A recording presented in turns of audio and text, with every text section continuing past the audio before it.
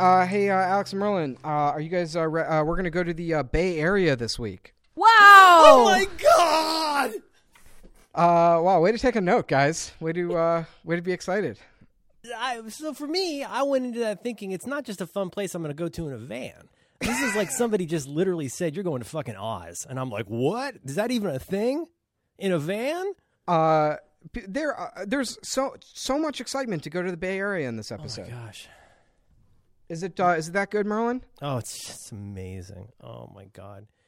Oh, you can have anything delivered to anyone, including other people. It's incredible. It's a carriage as a service. It's an amazing town. I'm coming to San Francisco. I got roped into speaking at GDC on the week of March 14th. What's GDC? GDC is the Game Developers Convention. Oh, yeah. That's a nice C. Conference. Mm-hmm. It's at Moscone Center. Moscone. That'll be fun. Yeah, I like the costly tea place on top of the Moscone Center. Oh, sure. And you can watch people take off their shirts and lay in the grass. Mm-hmm. It's a hell of a town. So I will be there. I will be there on the week of the 14th, and we should try and record the podcast in IRL. Yeah, IRL. Sure, we could do that. I don't want to see what my office is like. I don't want to disclose your location, but we can say it's in the Bay Area. Is that safe? Everyone's so excited about it. Oh my goodness, they were so excited.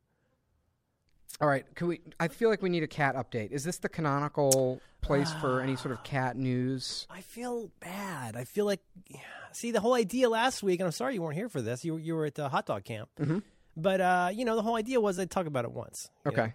Know? But the cat, here's the nature of the cat is it's always doing new things. I didn't know this. I thought it was just going to I thought it was going to be like buying a dish towel or something. No. Pretty much you have it for a while and it's the same until you throw it away. Yeah, but you're not even putting any costumes on the cat yet. So it's a whole new thing. It's like once you get that first Star Trek uniform that goes on the cat, it's a whole new ballgame.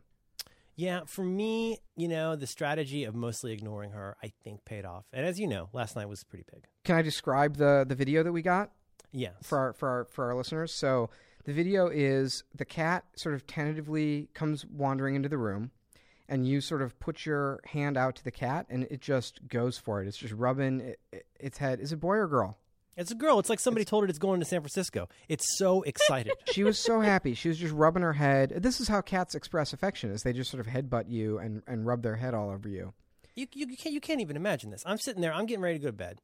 I'm watching the TV. I'm sitting there in the dark, and the cat comes up to the door of the lounge and kind of goes, like this. That's the sound of my cat's face makes. She goes, And I look over at the cat, and I don't really acknowledge her. I learned a new trick, which is you should blink slowly when you look at a cat, and you hypnotize the slow blink. I just learned this. My daughter does it. My daughter hypnotizes the cat now. It totally works. That's a Jackson Galaxy move. That's high level.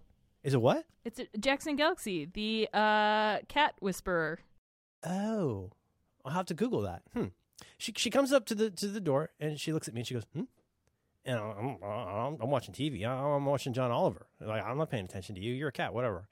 What's I haven't seen the new episode of John Oliver. God! Did he pick some sort of issue that you were already mad about and further enrage you to the point where you had to post on social media about how witty and smart it was? So risky, Merlin. He's against the lottery. He said it. He's against the lottery, Merlin. This is derail from the derail, but I enjoy him. I think he's very talented, and I think he shoots fish in a barrel a lot of the time. And I wonder, I imagine he has a very good production staff, but I sometimes walk away feeling a little dirty because I think it's liberal porn. A lot of the time, he's directly serving the wankability of liberals. And I can feel it. I know when I'm being pandered to, and it makes me feel a little uneasy. Even if I agree with what he's saying, it's still, it's like you said in the thing about philosophy. You want to learn, like, what's a good argument or a beautiful argument, like whether or not you agree with it. And I think sometimes his arguments, I don't know. But I have to say last night's was really good. It just happens to be an issue that I also feel strongly about, which is the legality and accessibility of women's care up to and including abortion. And he killed it. It was so good. Because not just, the examples, the people he talked to. I don't know if everybody's saying 100% truth exactly right, but it was an incredibly effective piece of television. Well, I'm happy that there is a liberal talk show that's willing to take a bold pro-choice stance. So congratulations to the John Oliver people. Oh, I'm just glad that finally somebody is willing to stand up to the way that 80s TV ministries bilked people.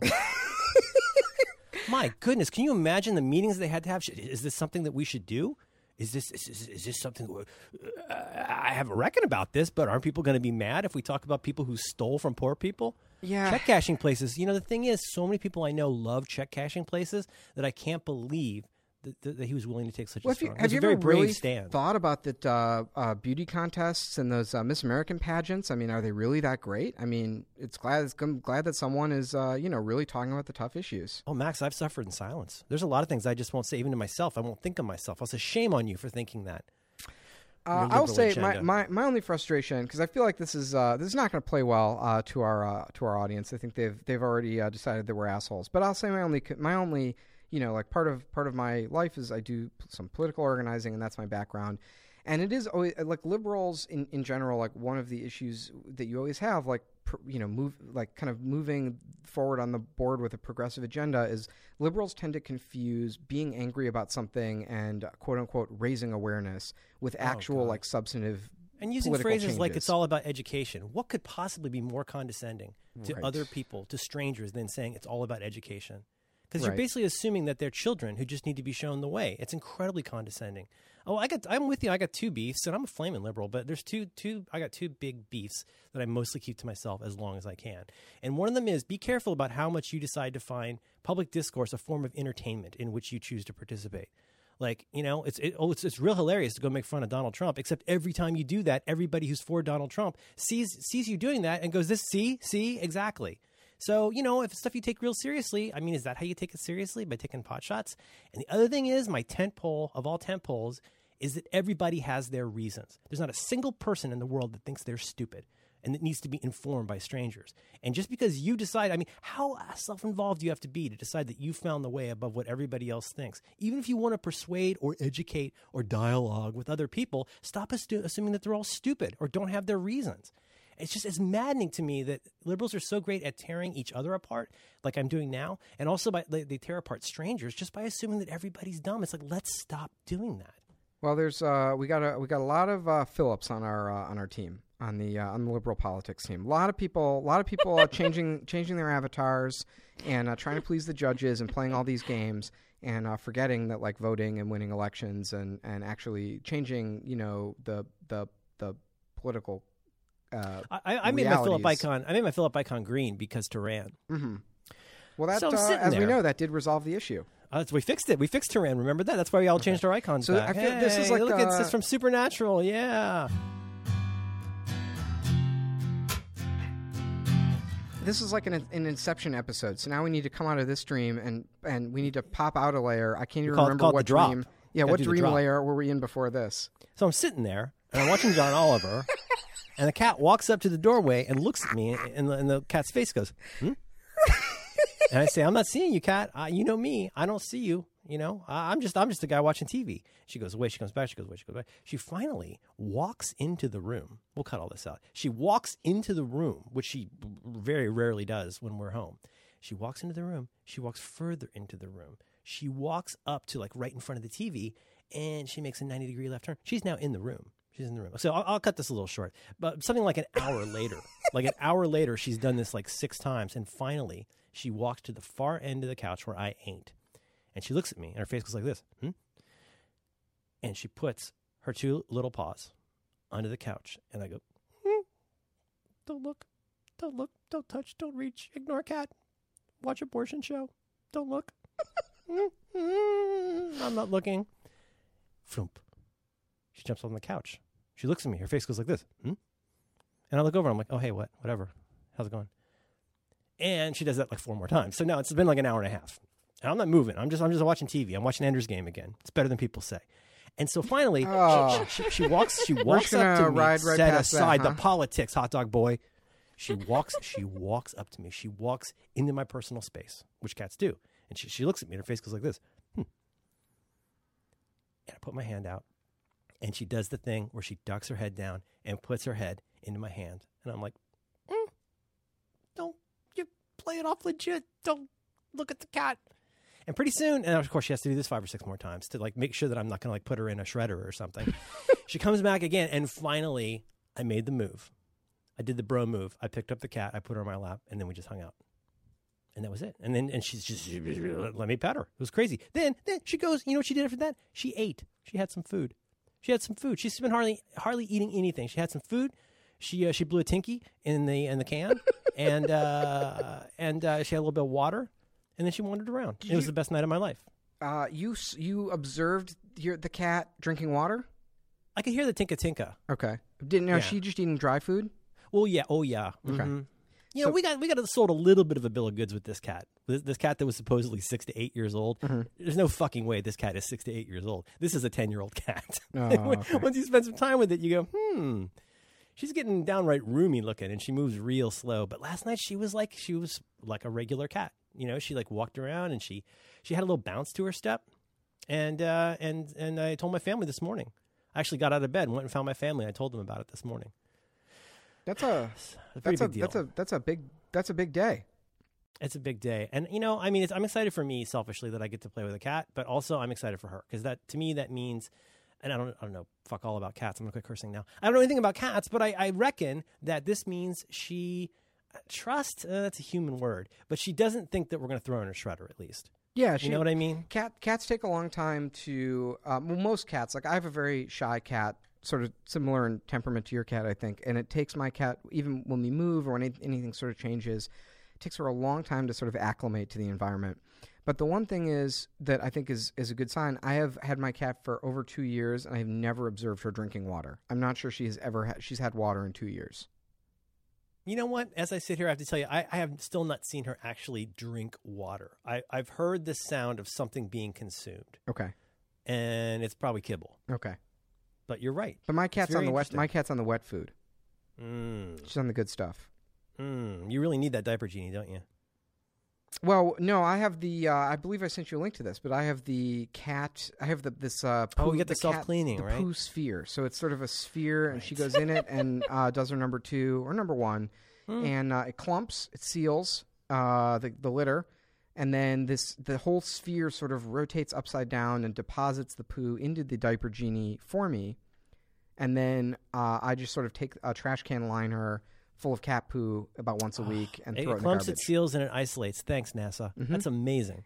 I really have to say, like, if the cat shit in your house is kind of a sticking point of getting a cat, which it was for me. That was one of the number one most gross and unsavory things about having the cat. This we'll put the link in the show notes, but my Poo Sphere, the Poo Sphere 2000 is really can't endorse this product. That'd be a good hip hop name for you too. So Ender's Game. Oh Jesus Christ! Did you read the book? Do you care about the book? Do you like the book? You've changed since you went to hot dog school. Sorry, you've really changed. I'm sorry. I have strong feelings about this. I haven't read the book. I know it got mini plaudits when it came out, but I thought the movie was really good, and I'm thinking of showing it to my kid. So Ender's Game is very formative for a lot of people, I think, you know, in my sort of generation who are like nerds who grew up. Ender's Game is a super formative book. It means a lot to me. I think it's an excellent story. It's a really smart narrative, and there's like smart plot twists. It's really good, like sort of young adult literature. It's very dark. It's very creepy. It's nothing at all like the movie. But, however, it is also like it gives to the sort of socially ostracized, you know, awkward, too smart for their own good 5th grader who gets this book in their hands. The whole point of the book is like, well, you're just like superior to everyone around you, and you know, it's like, well, all the suspicions you have about your superiority are well founded. Exactly right. You're one of these like elite cool people. The same reason that young people get into like Ayn Rand, right? Yep, it's like it exactly. Flatters the things they believe about themselves. So anyway, but all that being said, and Orson Scott Card is an author not without his sort of issues and political difficulties. I hear. But that is putting it quite mildly. Pretty mildly. But anyway, I really, the book does really mean a lot to me, and I do like it. Like I don't take it as like a political gospel. It's just a good sci-fi story. And I think it holds up after all of these years. I read it every once in a while. I go back and read it every once in a while. And, this Ender's Game movie was in like development hell for 10 years, and the end product is it's just so different than the books. Like it's just the whole thing about Ender's Game is it's really drawing on some cool real military strategy and some cool history. They make people read it in the armed services. It's something. It's on the like officer training list. Absolutely, and it's a really nicely like parables about military strategy and counter strategy and stuff. And sacrifice. The point of the book is I don't want to spoil it for anyone who hasn't read it. I do recommend reading it. It totally holds up. I recommend it to people to read all the time, and people have a wonderful time reading it. It's like fun and funny and good. But Ender is this small little scrawny kid, and he gets trained. He goes to battle school, and he gets trained. And while he's there, he sort of outsmarts everyone, outsmarts the system. And what he lacks in physical ability, he makes up for in terms of being a brilliant tactician. In D&D, as memory serves, we would call it charisma. He has built-in leadership by learning how to get not just what he wants, at least in the movie, not just what he wants, but like the right thing by figuring out kind of like what other people's motivation is, and then incorporating that into what he says and does. Totally. And the book wonderfully plays on that and demonstrates that by creating this cool sci-fi world. This is what I love about science fiction. It's this cool sci-fi world with a real set of constraints. Like you really understand what this world is about and what the rules are and how people are supposed to act. And then they break the rules in really delightful, surprising ways. They turn the whole world up on its head, and you're like, this is awesome. Like I invested in this, I understand it, I care about this world, and now I'm seeing it from all these different angles, and I'm kind of like learning something about human nature. So anyway, the movie is just a total piece of garbage, and it's all about this kid who's good at fighting, and he fights better than everyone else. So none of that fun comes, to me at least, none of the sort of charm or fun comes through in the movie. And boy, is Harrison Ford just fully checked out in that movie. Yeah. My wife put that on the table after Force Awakens. She was like, he was really kind of barely in this. I was like, yeah, he was sort of in a different movie that had a lower budget. He was not, I don't know. Well, okay, quick impressions. I haven't read the book, so you're probably right. Anybody who's read the book always likes the book better, almost always. So, I grant you that. But, as far as the downsides I would see, first of all, it feels really compressed. His rise in, again, no spoilers, but his rise through this system is so improbably fast in the movie that I keep waiting for it to turn out that that there's a prophecy somewhere or something like that. And you know what I mean? Everybody hates prophecy. So, I mean, there's that. It feels compressed to where, as I was watching it for the second time, I was thinking, this feels like a 2-hour trailer for a 2-season TV show. Yeah. It really felt like these are the high points. It was almost like a fan edit where somebody, for the sake of argument, wanted to take 1 or 2 seasons of a TV show and see if they could make it into a movie, Battlestar Galactica style. Yeah, one of my other big beefs with that is where a TV show would have been better than a movie is in the world of the book. It's like, humanity's not in a good place, like politically and sort of in our place in the universe. We're very much at threat, and everything, all the outer space stuff, the sci-fi stuff, the equipment, everything is like run down, dirty, kit-bashed Blade Runner, William Gibson, space garbage, which is a cool aesthetic. It's the right aesthetic for that world and for that book, and you buy that this is it. It's like these people matter and they're on the brink, and it's like everything is scarce. But when the Ender's Game movie produced within an inch of its life, like everything is clear glass and CGI and stuff is flying around, and it's just like, this is not what I was promised. Like it's very I don't know, 2001 spaceship. And it really should be more of like the spaceship from the Matrix or something. Well, I'll try not to like it now. That's all I ask. It's all I ask is that, I appreciate Merlin, the note. I take bold stances, right? I don't like shitty movies, and yes. I'm against the lottery.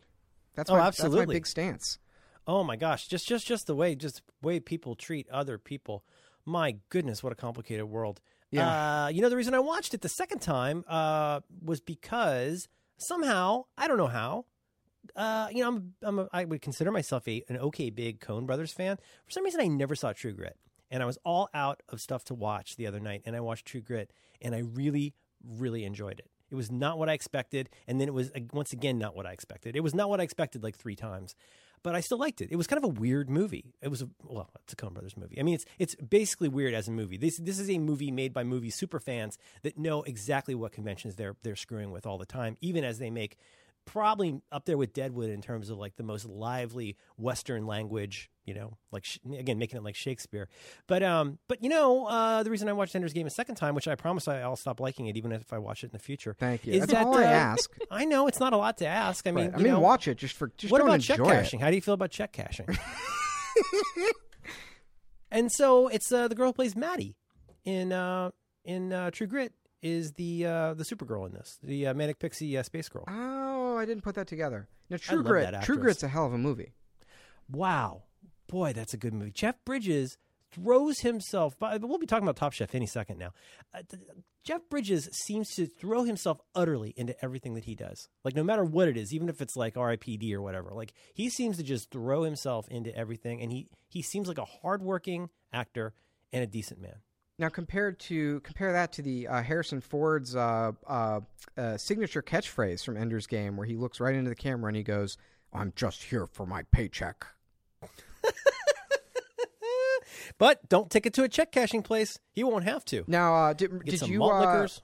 David Milch, who made Deadwood, did you hear that he is apparently he's totally broke? He gambled away like $10 million that he made from doing what did he write? NYPD Blue and Deadwood, I think. And the other thing that he didn't get a big payday off of Treme? No, wait, did Milch work on Treme? I could be wrong. Is that David Simon? David Simon did Treme. There's just one great rat king of angry white writers. But David Milch, apparently a large amount of Deadwood was written by David Milch on some sort of a bender or another, lying on the floor. Because he had back pain, and he would just talk. He would talk like some kind of a beatific, some kind of a cult leader, and people would write down everything he said. Yeah. While he was on pain pills. Is the craziest thing I've ever heard. I'm sorry to hear that about him. That sucks to hear. David Milch made $100 million and gambled away his fortune. That sucks. God, I hate gambling. Yeah, I know. Worse. It's a bold stance. I think we're taking a bold stance on this podcast. If you send David Milch a check, you know what? Don't send it. PayPal it to him so he doesn't have to go to one of those check cashing places. Take a strong stand. All right. So I petted the cat. John from Cincinnati. It was a wonderful cat video. I'm unironically totally loving these cat videos. For people who may not know this, Merlin is sending Alex and I a series of cat videos. I feel like I'm a real insider. You totally are, and I feel bad about her eyes because she's got these. I mean, I feel guilty about it because like some cats are like you see poodles, we get those brown things. Like she wouldn't let us go near her. We've had the little wipes and everything. We went to the PetSmart and bought wipes, and we're like, oh, please let us wash your eyes. You look so crusty. And like she's only let us do it like twice now. Mm-hmm. We still have so much work to do. 6 to 8 years old. My Fanny, give me a break. Wait, so she lets you trim the hair around her anus, but won't let you touch her eyes? Let me be clear. A lot of this is, this is for our audience for dramatic effect. We've cleaned her eyes just now in the last couple of days that she's let us interact with her. I didn't tell you the other one. The other one was 2 days ago. Out of nowhere, I was just like, fuck it. I'm going to pick it up the cat. Fuck it. So I picked up the cat. I picked up the cat, and my wife and I cornered her. Got her in my daughter's room and cornered her, and like two rodeo clowns, we attacked the cat, wipes in hand. Did she run from you? Sure, she tried. Okay. She weighs 6 pounds. Okay. 6 years old. Give me a fucking break. And wait, how did that go? Okay, but then I really ate the booger because I thought, okay, great, this has been a breakthrough moment. I picked up the cat. I see my daughter's on the beanbag chair watching Bob's Burgers. I walk in. I say, look, I'm holding the cat. And I don't know what I was thinking. I put the cat into my daughter's lap. And, of course, the cat jumped to run away and scratched her a little. So my daughter was crestfallen and cried. And I felt like a terrible dad. Aww. This is a big part of being a dad is doing the wrong thing. Scratch for the her right intentionally reason. or unintentionally and just trying to get away. I don't think cats have intentionality. Oh, yes, they do. Do they? So the only time my cat has ever scratched me is accidentally when she's trying to get away from me or this was totally it was beyond accidental. This was incidental. Yeah. It was just that she thought my daughter was carpeting. Yeah. No, cats have like theory of mind and stuff because they're predators, so they understand that they can like stalk a prey and understand that they have information that the prey doesn't have. This is fascinating, Max. Did you learn about this from Richard Dawkins or is it Selfish Cat Gene? Where did you learn about this? All right. I get it. I got my I love my Ender's Game and my Richard Dawkins and my evolutionary theory. Boom. 3 chefs remain. All right, let's see here. Wait a minute. Those aren't my notes. What happened here? So we've got cats, liberal, contemporary liberal policy, check cashing, abortion, David Ender's Game, gambling. Jeff Bridges. Here we go. Donald Trump. You got Donald Trump. Bingo. Yep. There we go. Okay. Top Chef. 2 chefs remain. Let's see here. 35 minutes in. Let's let her roll.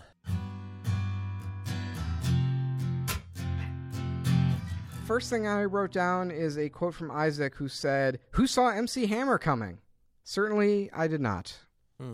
I did not. Do you think they recognized him as MC Hammer, or did someone have to be like, hey I bet they thought, why is that little football player guy here? He looks like a little football player. I'm never sure, because like a lot of times when they have someone show up, it's like Padma and a guy who you've never seen before in your life are standing there, and then cut to one of the chefs in their direct-to-camera later going, "We walked in and Padma was there with LA restaurant owner Bill Chait. Everybody knows him. He is so-and-so and so." And like, does everyone know that, or were they told to sort of say that to the camera to set it up? Oh, I think they're absolutely told to say that because none of us have any idea who there are. I mean, even I watched this show and I don't know who these people are. Like that bullfrog guy, I didn't know he was the Chez Panisse guy. I have no idea who he is. He looks like a creep from the library. I don't know.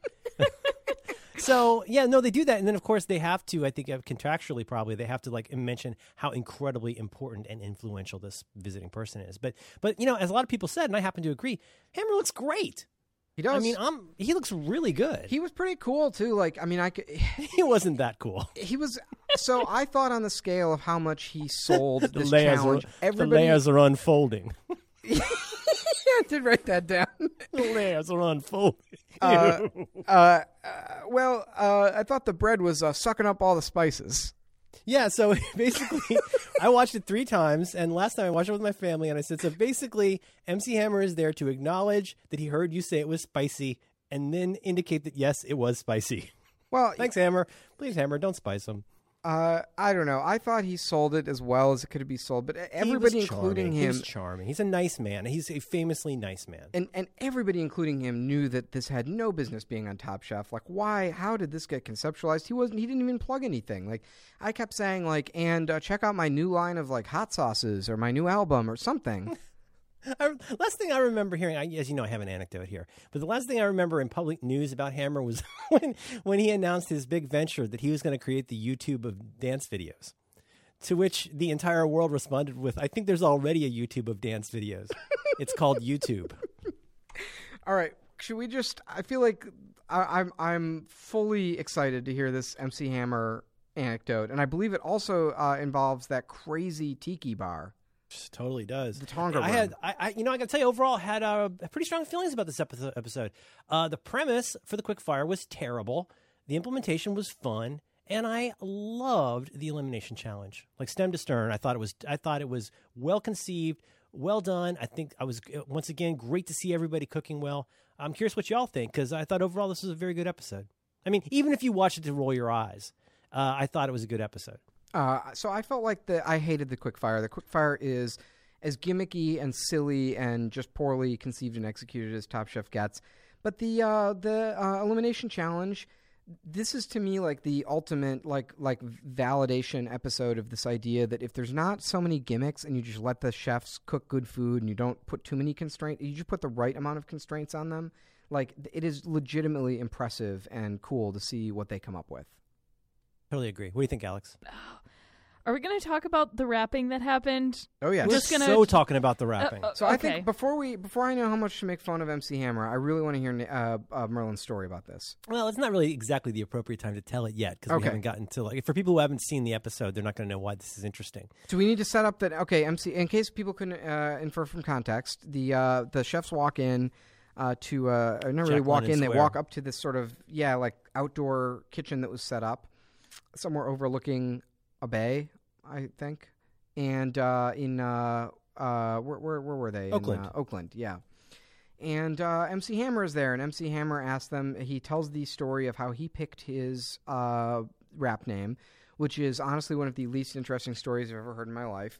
And then it's like naming yourself MC Music because you like music. Yeah, it's like someone called him the Hammer, which was like something relating to a baseball player. His story's nice. You remember that brutal behind the music about him? No. Oh my God, as parodied on The Simpsons.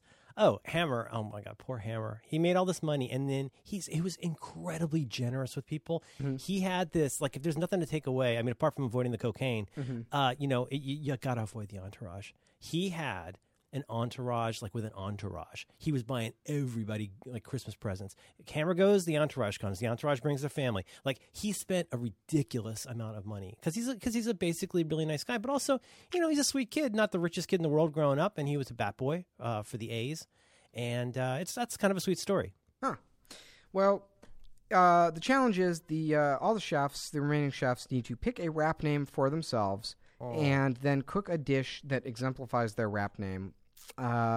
Terrible challenge. Just part of that classic French tradition of picking a rap name for yourself out of nowhere and then making a food based on it. It's one of the mother sauces. Really, it was as awkward and upsetting to watch as you're imagining if you haven't seen the episode. Really, especially because everybody felt the need to. Of course, they had to do some backstory on each person, and Carl, people were doing little raps and doing a little hammer dance, and it was just hard to watch. So should we go through everyone's names? I have my little list here. Please do. All right. Yeah. So Amar, who I think his last name is Santana, although I didn't put that together until later. His name was Santana Love. Now I thought he possibly Santana Lova. Santana Lova. I'm sorry. Lovah. I'm sorry. Santana Lova. And I thought maybe he picked that out of because he is a big fan of the musician Carlos Santana, but that's just his last name. So I actually think it's a little bit better. And his story was he had his ex-girlfriend who he broke up with him because he didn't really have enough time for the relationship. So he says this woman comes up a lot, and he's going to get her back. I could just see him like trying to see through the frosted glass of her bathroom at her new house. Like he comes across real creepy when he talks about this woman. Yeah, but this is another one of those like quote unquote inspiration stories that kind of I just was a little like rolling my eyes at. He's like, my ex-girlfriend loved Chilean sea bass, so that's what I'm cooking. And really, here's the thing: is if you're on Top Chef, you could sort of say that about anything. My ex-girlfriend, she loved pork belly, so I've prepared for you a pork belly dish that I, just looked good, and I wanted to make it. It's like one of those things of like it's just a story to make whatever you want. And then he made a dashi, a Chilean sea bass and dashi, and he said he was going to make his dashi really sexy. So sexy, he had a sexy dashi. Jeremy, who I increasingly am just growing to really not enjoy hearing from, called himself Spicy J-Rock 305. That's literally the worst name I've ever heard. Merlin, he's a little rock and a little rap. Yeah, he explained it, and I still don't understand it. He's got an area code in there. He surfs. He plays drums. The rock. Shut up. Stop talking, Jeremy. I know, Merlin, the rock part is going to be him rocking out service. Oh, you know what? I get it now. Yeah, Spicy J Rock. Also, here's where you can call me. It's in my name. 305. Kwame revealed that he used to be a rapper and he used to be a producer, and he would spit a little bit. And I feel like at this point we're aware of a lot of Kwame's past careers. Did you appreciate that photo of him on stage looking like Lenny Bruce? It's just him sitting on a stool. Yeah. It's like, what are you, Noam Chomsky? Stand up. So at this point we know Kwame's been a rapper, a drug dealer, a restaurateur. I feel like there's some other careers that have come up. I just keep remembering that his dad didn't love him. Yeah. Aww. Well, and he's libidinal. He loves the ladies. He did get a little bit of a kiss from Padma this week. He did, and Kwame's name was probably the best one. It was Baelish, which I thought was pretty good. He's going to make delicious food in the bay. You see. I see. Isaac was Toops legit, as in Toops legit to quit. And then he did a little dance. And he did his little dance. And, this is going to be a big surprise, but Isaac really went for it, and he prepared some legit New Orleans food straight out of Mardi Gras for this challenge. Right here in O-Town. Yeah. Karen was the pink dragon, and she prepared some hot and spicy soup realness. Her range is really broad. It goes all the way from pink hair to names based on her pink hair. She's had a couple of those now. And finally, Carl. Now, I have a question before we get into Carl's name. Is this the Carl that you've been referring to throughout the season as Handsome Carl? Handsome Carl, yeah. Carl kind of looks vaguely like a space alien wearing human skin to me. No. Yeah. Sorry. I was looks a little bit like an uncanny valley robot somebody hasn't finished. Yeah. He's like half a robot. Yeah, he looks a little like Jude Law from AI. I love you. Maybe that's why I think he is indeed a handsome Carl. He just... But Alex, you love robots. This makes a lot of sense. And he's also the least bro-y of... The only bro left is Jason, really. Amar gets pretty bro-y. Amar is a little bit of a bro. I believe I've observed some chest pumping. So Carl's original name was Soigné Pluche. That sounds like something they teach you in a class at the Seduction Community College. Seduction Community College. First of all, spill a drink on her. Now urinate. That's right. Spit in a drink and throw it on a friend. Tell her it looks good. Oh my God! Between this and Is the that dress evolution felt? comments and the making fun of liberals and the Ender's Game, we're really hitting all the obnoxious. Excuse me, I listen to this show because I'm a fan of the Top Chef program. I had no idea that you would be so problematic. When did you become so problematic?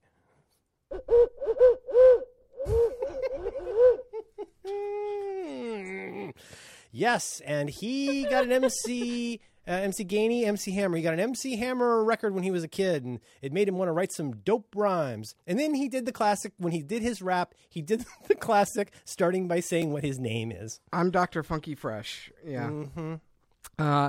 There was also when he kind of gave his food to MC Hammer, there was a great awkward moment where he was like, can someone drop a beat? And then he just sort of looks around.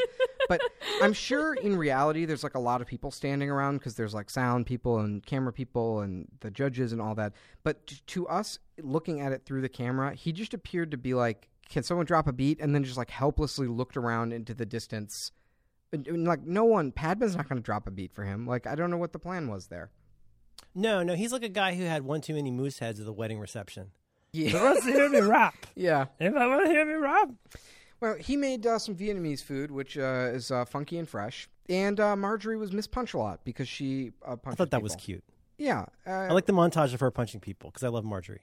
They did find some nice is that a thing that's been established that she punches people a lot? No. Okay. She does it lovingly. There's been a couple shots of her like she does a slow good job buddy sort of punch. She says she punches when she gets nervous. It was totally cute. But I know it's like a jokey like punch in the arm. Mm-hmm. Let's see. MC Hammer, he liked Carl's food. He said the layers are really unfolding, and then he fist bumped Carl. Carl told, and then furthermore, Carl told MC Hammer that the quote, the ladies love a good bass. That's a sentence I wouldn't have expected. Just a fact. And True. Kwame got a little kiss from Padma. Seduction Community College.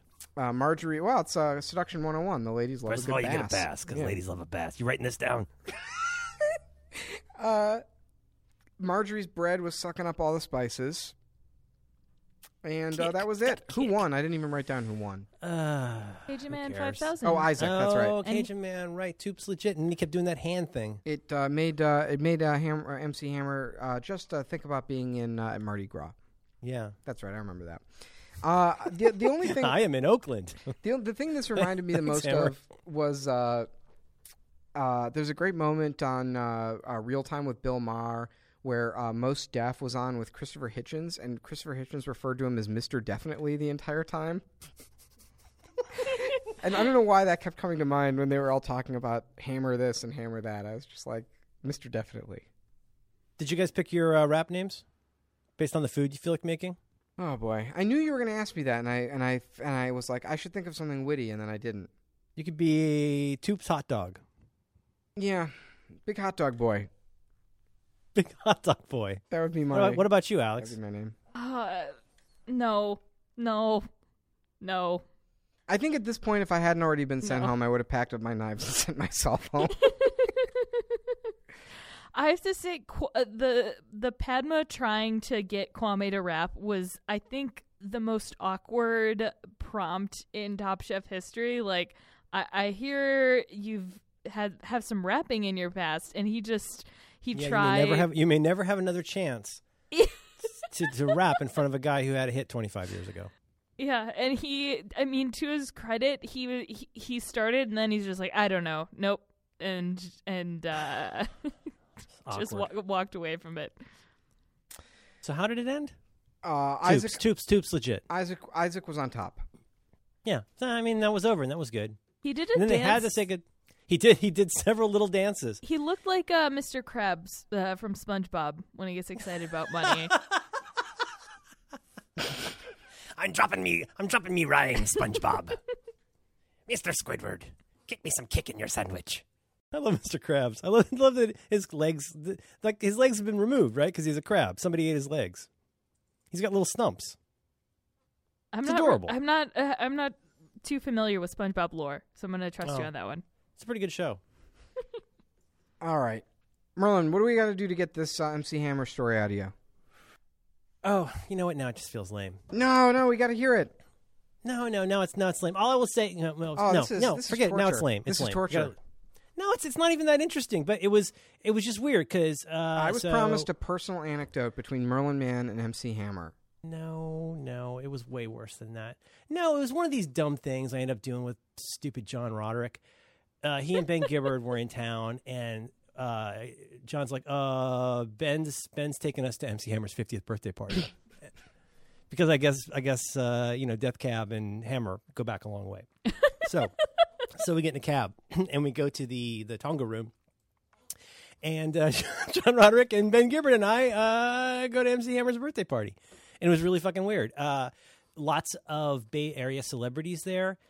But I wouldn't mention this except that it is kind of hilariously stupid that this even happened. But also that it was in the Tonga room, literally the place where they will end up going and Dingaling ends up playing the drums. But it was really cool because I did not interact with Hammer except to walk by and say happy birthday, enjoy your work. And but what was really nice was that so there's all these people and all these douchebags there and all these entertainment and government officials. Of course, Willie Brown is there. Willie Brown's there when they open a urinal somewhere. Like, he's always there. He's the best. He's awesome. So there's all these people there. I ran into John Battel's there. It's just totally weird, like, who's at this thing. And it was really weird to be there, and it was odd. But what was amazing was that over in this little corner was this group that I knew to be and was obviously MC Hammer's family.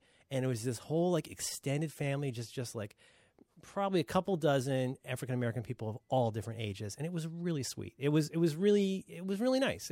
I don't know. It warmed my heart that in the midst of all this douchebaggery and all of this fake Polynesian stuff, this room, if you guys couldn't get it from this room used to be a swimming pool at the Fairmont. And then they turned it into this crazy tiki lounge with, $35 drinks at some point. But it was really nice. Like, there were just all these like old African-American ladies there walking around, and it was nice, and it was the kind of thing you get in San Francisco when you collide these different Bay Area cultures together. So it was fun and it was weird. And then we went up on the roof and spit on the cable cars. What can you explain what was happening? There was like a little boat in the water and the boat moved around. I can. So this used to be, if you go, I put some links into notes because Fairmont's a beautiful hotel, and so they used to have this giant indoor swimming pool, like a very, very, very large pool in a very, very, very large single room. It looks like something out of The Shining. If you can imagine what it originally looked like. You saw how big this room was. It's huge. And so the main feature is what would have been the deck of the pool is now like tons of tables with little thatched roofs. It's really, it's great, silly, tiki kind of place with really overpriced drinks. And so, but in the midst of this is what used to be a swimming pool is now this lagoon, and it rains inside. So they've installed this whole thing that makes it rain like once an hour or something like that into the pool. In the midst of the pool is this Gilligan's Island looking hut on the floats. Mm-hmm. And normally a band is on that, like a bandstand that floats and moves slowly across the lagoon, playing top 40 music. This sounds like an adult rainforest cafe. It kind of is. Yeah, it's a little bit like some kind of like a David Lynch fever dream. Now, does the band just sort of aimlessly float around? No, they float with purpose musically, and I think they just kind of move from one end to the other. It's on a track, I've never seen anybody run up and just start playing the drums. Okay. Yeah. So that was a weird night. Yeah. No that kidding. didn't really. The anecdote doesn't go anywhere, but except to say that it was. The reason I keep saying this, the anecdotes I've heard about him is that he is just a very, very nice, generous to a fault person who tries to take care of the people around him, and I just thought that was nice. I mean, it was a silly challenge, but it's kind nice. of bringing it together for me of like, how did MC Hammer wind up on Top Chef? Of like, this is a guy who's nice to everyone. He knows everyone. He clearly really enjoys food, and he probably knew someone who knew someone. And he's like, listen, I really want to judge a challenge. Let's do a rap challenge. Well, he's also. I mean, I don't know if you remember, like in the late '90s, early 2000s, like Chuck D was really getting in front of a lot of stuff with digital music, and so like he had relationships. He was kind of I don't say a budding entrepreneur because Public Enemy made a lot of dough, but he was really, I think he was trying to find things to invest in, and you'd always see Chuck D at parties around town and stuff like that. And ditto here, there's a time, I think Hammer has been looking to diversify for a long time. So, we joke about the YouTube of dance videos, but I think he's always trying different things. I remember he did like a tour when Blogger got, was it Google? He got a tour of Blogger, and everybody thought it was like really weird that MC Hammer was there. But yeah, he's kind of a man about town. And of course, I don't understand most of what happens in this community anyway, but there's all kinds of people where you see this nexus of like entertainment and venture capital and, different kinds of investment things. So I think he's pretty mobbed up in that scene.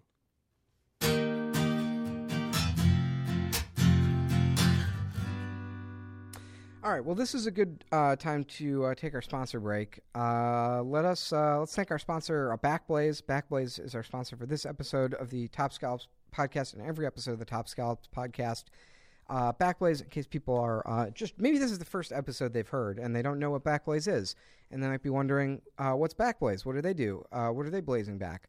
Backblaze is the unlimited, unthrottled backup solution for your Mac or PC.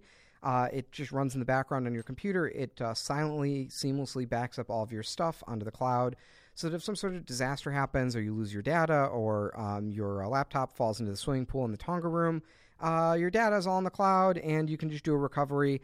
There's a lot of options. You can use the iOS or the Android app to get your data back. You can just get one file back if you screw up one file.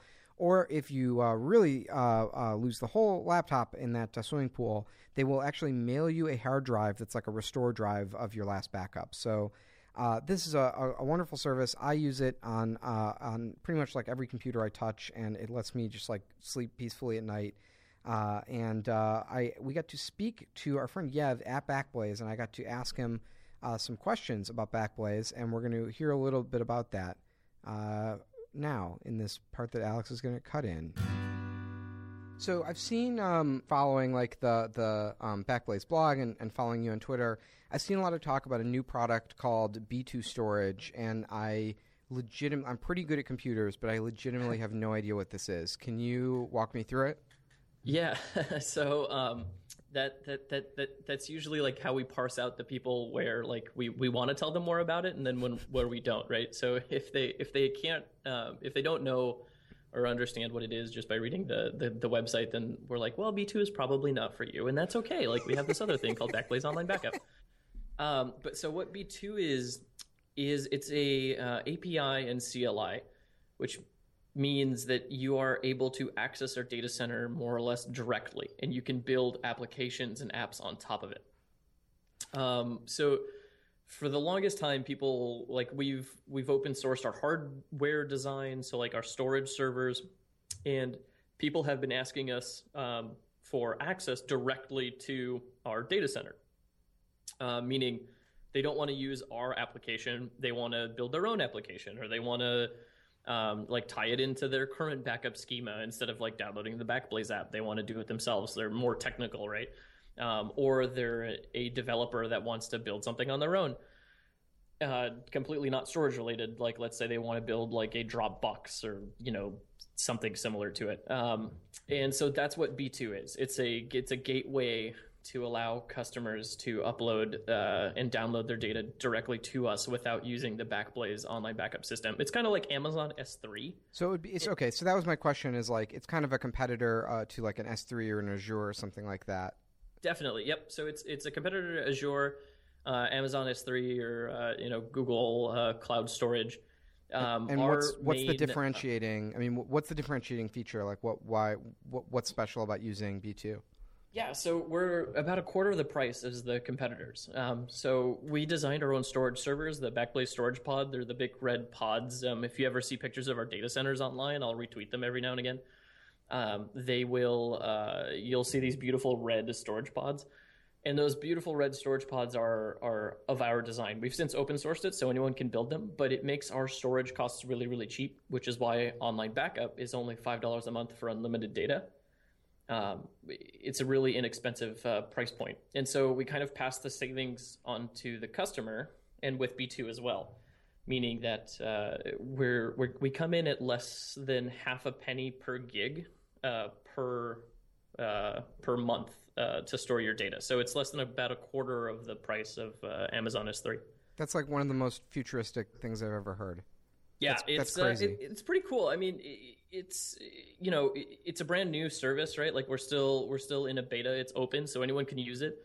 We're hoping to come out of beta soon on that, and it's basically like if you want to tinker and build stuff, but you don't want to pay an exorbitant rate for the privilege of like goofing around and playing and like trying to build apps and stuff, then Backblaze B2 is like a good starting point, right? Or if you just want to have like an extra copy somewhere else, we're so inexpensive that the barrier to that is very, very minimal. I like to think that like we haven't done any initiatives or anything yet because we're still working on like making it more robust. But in the future, I'd like to think that we would be able to like partner with like some like younger or like youth groups or something where kids are like building apps or learning how to code or something, and then we'd be able to like give them inexpensive storage like just to play around, right? So they can get more familiar with like writing code and using APIs and things like that. If listeners of the Top Scallops podcast want to find out more about B2 storage and especially find out when it comes out of beta, where can they go for that information?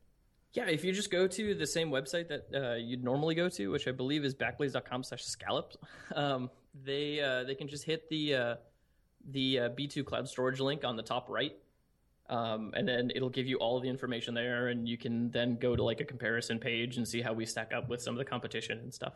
Cool. Okay, our thanks again to Yev for chatting with us about Backblaze, and our thanks to Backblaze for sponsoring the Top Scallops podcast, and also, I can barely even believe this, but they are offering a free trial for listeners of the Top Scallops podcast at backblaze.com/scallops. I'm pretty sure. Yes. Thank you. Thanks, Backblaze.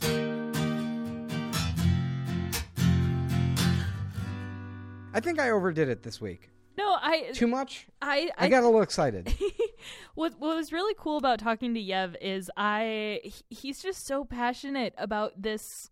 I don't know. I expected him to just be like, his a PR guy, but like he really cares about people and, not having them cry over losing their dead parents' photos. And I don't know. He was really nice. I'm gonna cut this out. No. We listen. Yev is for people. Let me figure out. I can never remember anyone's Twitter names except for Merlin is Hot Dogs Ladies. Hello.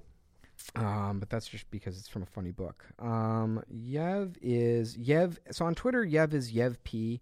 Definitely recommend following him. Like, I actually get a ton of insight into Backblaze, but also like he's just a really nice guy.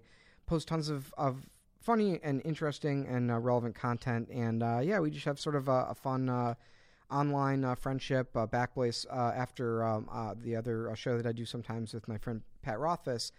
Pat is working on a novel, a much-anticipated fantasy novel, the third book in his series, and Pat left the drive with the novel on it at airport security, which is not only terrible from the sense of, him losing all the work that he had done, but also terrible from the sense of, like, if he has that thing on, like, a thumb drive or a hard drive or whatever, and someone at airport security has that drive, Pat's actually, like, vulnerable to extortion or someone who will leak the secrets of the book or try to sell it back to him or something like that. So it was Pat was in a horrible situation, and Backblaze actually heard that episode of the podcast and was like, hey, we should sponsor and just give Pat. I was begging Pat but this was before any sponsorship or anything. I was begging Pat to use Backblaze. I was like, please just do this on the cloud and not, carry around a stupid hard drive that you're going to lose with your life's work on it. So they came in and sponsor. We've been friends with Yev ever since, and they were pretty much our one call when we started this stupid program. I'm a fan and an evangelist, and do it before you need it, because someday you're going to need it. That's all I'm going to say about that. All right. Let's see here. What did I write down? Jonathan Waxman, Mr. Definitely. Jeremy was definitely not a book guy in college. So it looks like the Elimination Challenge. Oh, first they go to the Tonga room, and then they get the... Well, we haven't talked about what the challenge is yet. Okay, that's right. Because that happens back in Oakland when they bring up Bullfrog Boy. That's right. Wait, Jonathan Waxman's Bullfrog Boy?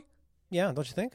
I don't know, because when we had talked about this earlier, I couldn't remember his name, but he was on Top Chef Masters, and he was like, like the Jedi. Oh, is that right? He was like the first, along with Alice Waters, I think, was like he helped open Chez Panisse. He's a pretty big deal. Yes, and they say like he helped define like California cuisine. I saw him. There's a really good documentary. I think it's on Netflix called The Fruit Lady. Let me see if I can find this. This is good content. I think this is why people listen. Okay, so Fear No Fruit is this documentary about a woman named Frida Kaplan, and Frida Kaplan is this totally fascinating historical figure who introduced all of these fruits commercially into the United States. That's stuff that nobody had ever seen or heard of. So, and not only introduced them, but marketed them and named them. So she famously named the kiwi and introduced the kiwi into American fruit, but also like star fruit. Wow, I never heard. Yeah, this. So a lot of what is considered California cuisine came from this older generation of chefs, the Jonathan Waxman generation, who knew Frida Kaplan, and they would say, "Get me this fruit," and she would figure out how to do it. And it's a family business. She owns the whole company. She's still alive, and she's profiled. It's a really nice, positive, just friendly profile of her and the impact she's had on the food world. But Jonathan Waxman is interviewed. All of the sort of that older generation of famous California chefs are interviewed, and they talk about how her work, Frida Kaplan's work, was like fundamental to figuring out California cuisine. Anyway, what the hell were we talking about? Top Chef, Jonathan Waxman. It seems like such an obvious idea now because it's so everywhere, but it's people who are growing up. The time I was growing up, I mean, I didn't have asparagus that wasn't from a can until I was in college. You didn't get fresh produce. You didn't get, yeah, sure, you get fresh produce. You could get either this kind of lettuce or that kind of lettuce. You could have iceberg or romaine, pretty much. I don't want to state it, go too much, but I mean, first of all, groceries in general, any kind of, perishables like that, it's a fairly low margin business. Your product goes bad very quickly. And so you want these hardy things that are going to be inexpensive to get. And that whole idea of, having these, of really focusing on what ingredients are fresh, that I don't think that's always been a tentpole idea in American cooking. Well, and not only just the freshness and the quality, but also novelty. So one of the other things she hit upon was that there were consumers that were excited to try new things, which went against the conventional wisdom of retail of like, oh, people like iceberg lettuce. We need as much shelf space showing great iceberg lettuce as possible. So here's some of the foods that Frida Kaplan introduced into the United States. I'm looking at this list and it's blowing my mind. Elephant garlic, sunchokes, purple potatoes, jicama, shallots, mangoes, pine nuts, habanero chilies, spaghetti squash, Asian pears. Like this was stuff that nobody was popularizing, importing, bringing to the United States until alfalfa sprouts. You ever heard of those? I have. It's crazy. Whenever I get my Jimmy John's sandwich delivered in 10 minutes or less to the office and I put the alfalfa sprouts on it, I have to sign a waiver saying that if I die from eating raw alfalfa sprouts, I won't sue the Jimmy John's Corporation. They'll only prepare them medium well. Thanks, Frida. Spaghetti squash.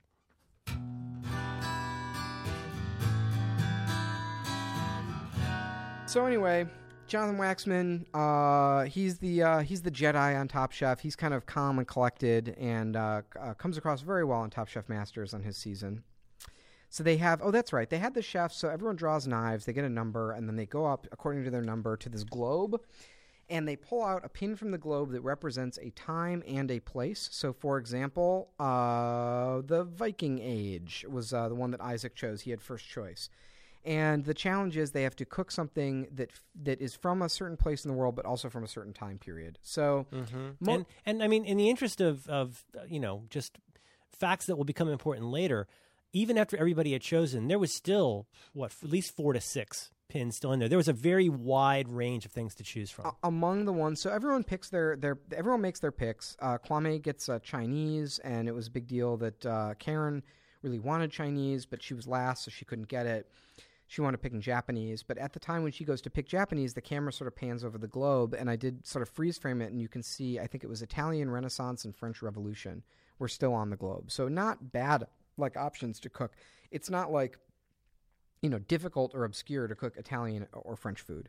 At this point, all we know is that you're picking up this flag that says Belle Epoque, Paris or whatever. So you know a little bit about it, but, like, for example, something as general as Vikings, well, you can guess what Vikings are, but then the really wonderful part of the twist comes in. Yeah, so they send all of the chefs to the public library in, was it in Oakland or in San Francisco? It's in San Francisco. Oh, wow. It is, that's a famous library in You Look Nice Today lore. Is that where the library elf would be? No, it's that's at my library locally. Okay. No, but it's the big main branch of the library downtown, and it's spectacular. It's a wonderful library. It's so huge. It's so fun. But now there's an episode of You Look Nice Today called Jabbo, where I was talking about all the guys taking a bath in the sink in the men's room down there, and we came up with the idea for a musical based on that called Check It Out. That's the Larkin Street Library. This made me really like. This elimination challenge is by far my favorite of the entire season. Yep. And I got really excited because no one chose France or Italy, and they weren't playing it safe. Like they wanted to show. I think they wanted to show off they could make different food, and I expected them to bring in like experts on each of these regions and time periods. And they've kind of done that in the past, but what was with the library shtick? Like, why? I thought it was fun because the idea is that you have to go, and also I thought some of the banter and stuff was fun. The idea is you go to the library, and with the help of the librarians there, you have to go learn about the history, culture, and cuisine of that time. So you can't just go, hey, béarnaise sauce. Like, you have to find out what would be authentic at that time. And then I think that the one part that I think, once again, I can't say that without sounding like a Morton Joe. Once again, the rules are confusing. Once again, I sound Tom Colicchio. Sorry, cut that out. Once again, my Imperator Furiosa. Once again, we get some slightly confusing rules because, you're supposed to be doing the X and Y axis here is food of a certain region, the cuisine of this region, but then the Y axis is of a certain time. And, I don't know spoilers here, but like I thought their remarks on Marjorie's lamb was pretty lame. Bullfrog goes, this would never have been medium rare. And it's like, oh, yeah, but it also wouldn't have been on TV, you dummy. Like, this is, don't you want to update this somewhat? You want to find some twist that makes them go, oh, what a brilliant reimagining where you really got the challenge. So you made this food. You know what I mean? There's got to be more to it than just like, ye oldie steak or something like that. Well, and we've talked about this a lot on the program of just this idea of like, the judges, even sometimes within the same episode, will have double standards. So sometimes it's like, well, they're going to ding the contestant for taking too many liberties. Literally contradictory from person to person, literally contradictory sets of imagined rules or expectations. Yeah, so they would ding somebody. They ding Karen on, oh, well, your dish wasn't Japanese. It didn't read as Japanese. But then they would ding someone else on saying, it was too traditional. Why didn't you spice it up or show us something, showing something interesting, put your twist on it. So I think that was left ambiguous, and I felt like some people handled it well, some people didn't. In Karen's case, she just sort of nodded and was like, well, sorry. But in Isaac's case, he made a great joke where they were like, Isaac, like, I don't think the Vikings would have done so-and-so this way. And he was like, the Vikings would have done a lot of things that I did, but this is what I made. And he sort of rode past it, and everyone sort of nodded their heads and was okay with it. So... but just in passing, as we get more time with these folks and we get to see enough of what they want us to think about this person at a given time. But I got to say, two people that I'm feeling warmer about, I think Isaac and Amar are not quite the dinglings they're presented as. Like, when you see Amar in a quieter moment, he seems like a really smart guy. Do you know what I mean? He isn't just all, chest bumping dude bro.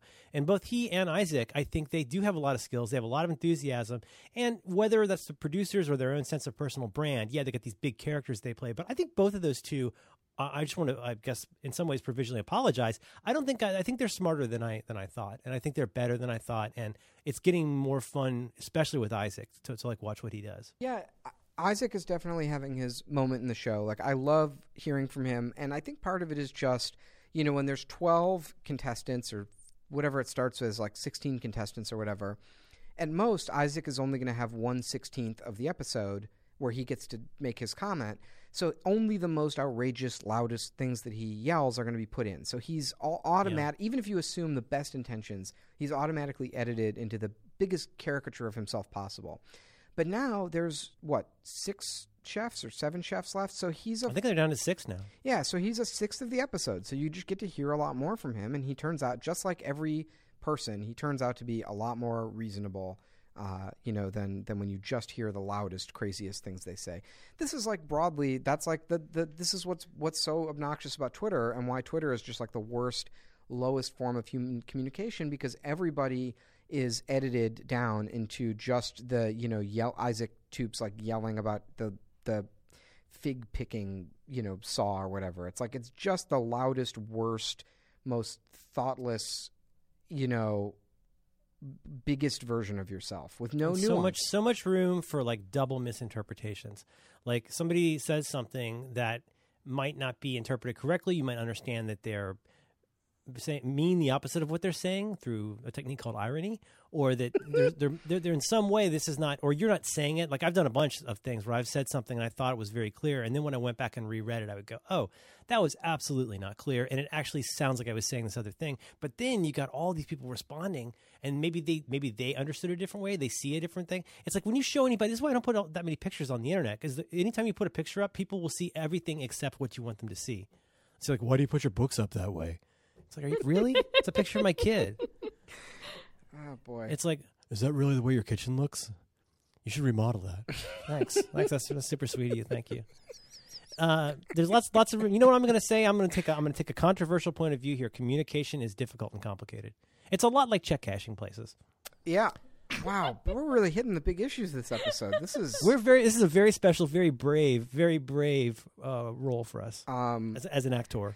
I just have to say, Top Chef coming out in favor of gay marriage, finally, in 2016, their bold stance, it has inspired me to take a position on these issues. I'm so glad I can finally, you guys, say this.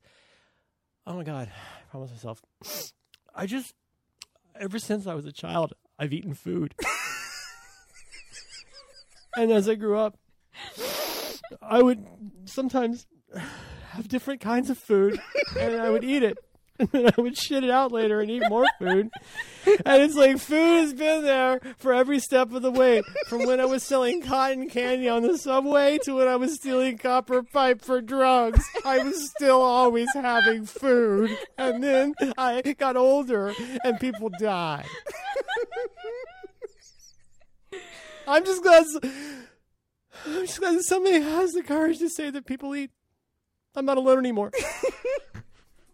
Wow, thank you for raising our awareness, Merlin. And I will always love food. I'm going to turn my avatar brown for Merlin. Doo-doo brown.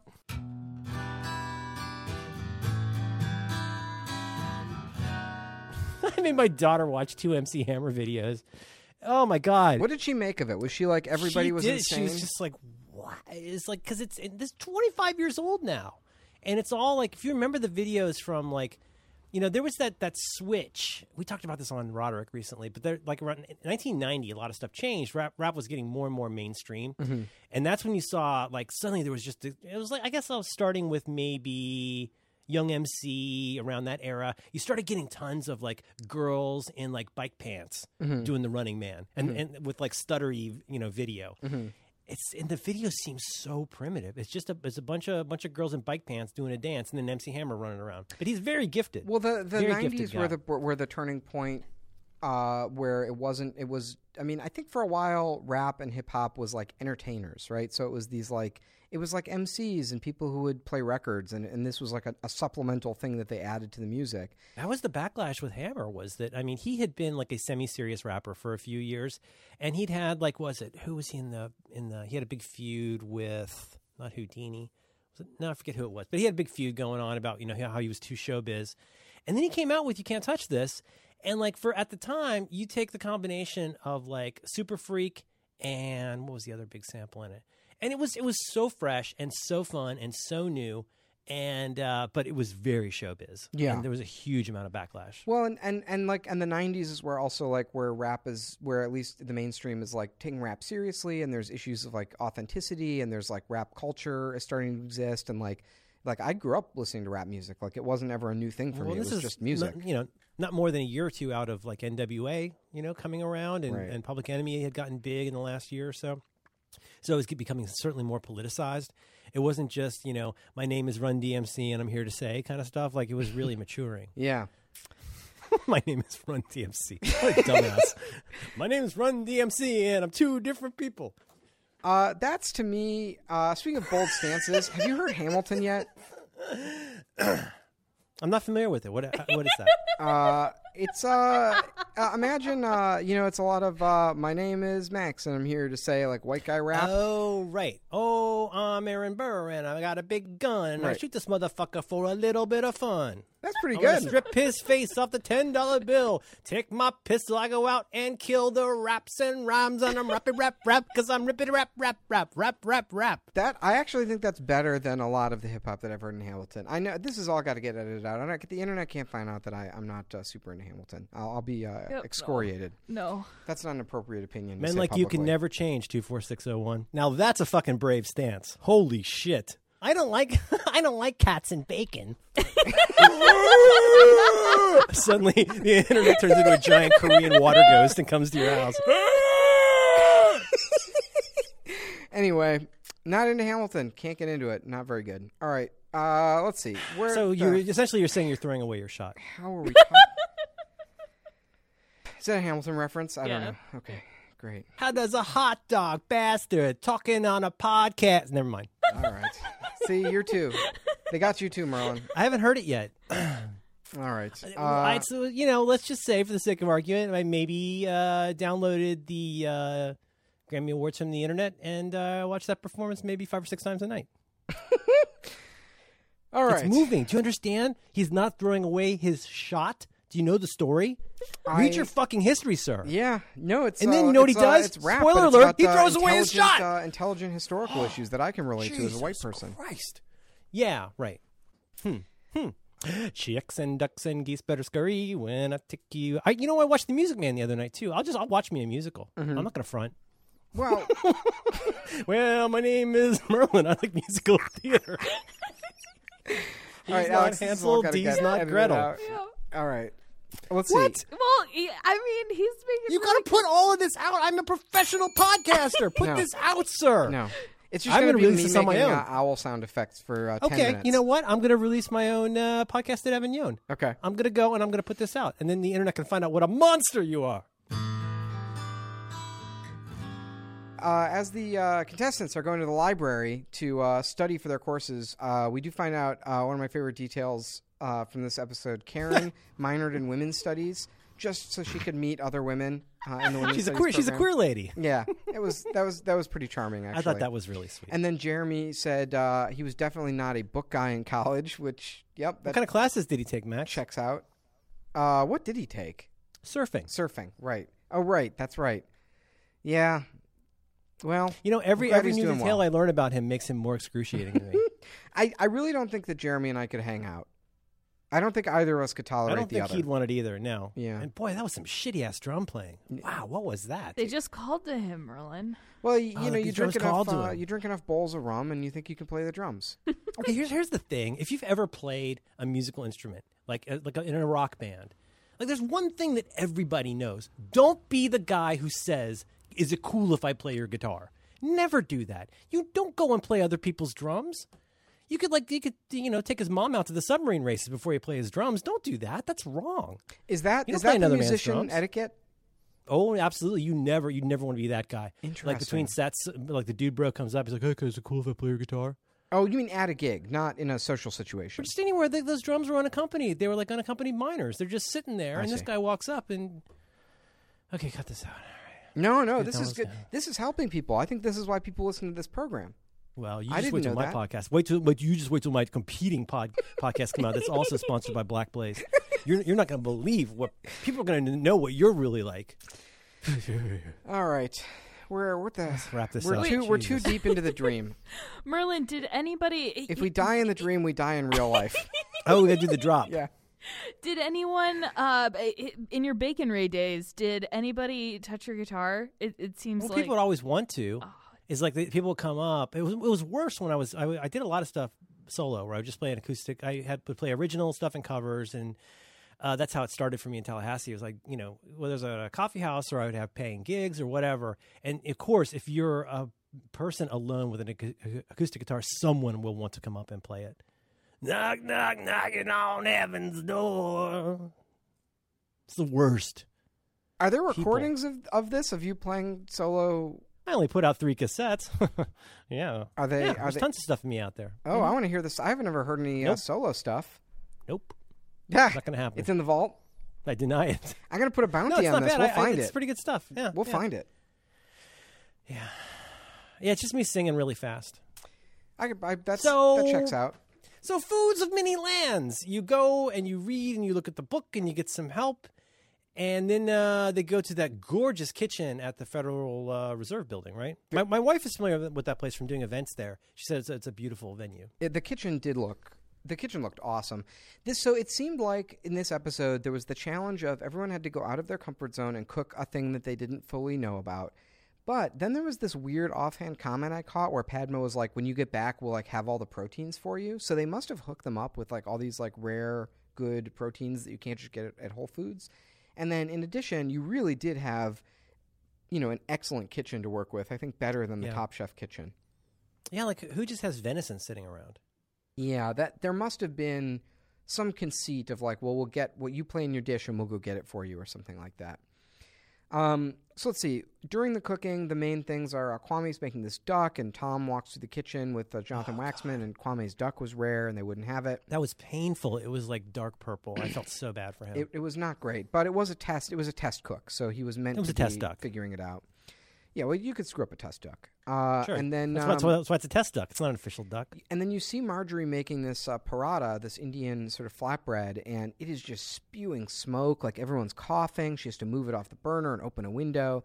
And as she was cooking that, you could sort of watch it and you could be like, this is not going to come out right. Like even if it's not spewing smoke out, like something's wrong with the way that flatbread is cooking. Yeah, it was painful to watch. I used to think I was good at guessing the Telegraph stuff. Like at the beginning, there was a lot of backstory stuff on Amar, a lot of backstory stuff on Marjorie. At least on Top Dress, that used to be a sign that somebody was going to get kicked off. Yeah. Whenever you got like, uh-oh, here comes the backstory. And in this case, I thought Marjorie's story was really sweet. Mar's story was really nice. And yeah, there was some big telegraphing. Obviously, the huge telegraphing in retrospect was all of the over noticing how much Karen wanted China instead of Kwame. Yeah, and she even said that the one thing she took away from her period of Japanese history was, it was a time when Chinese people were having like cultural interchange with Japan, so it must be okay to make sort of a Chinese fusion dish.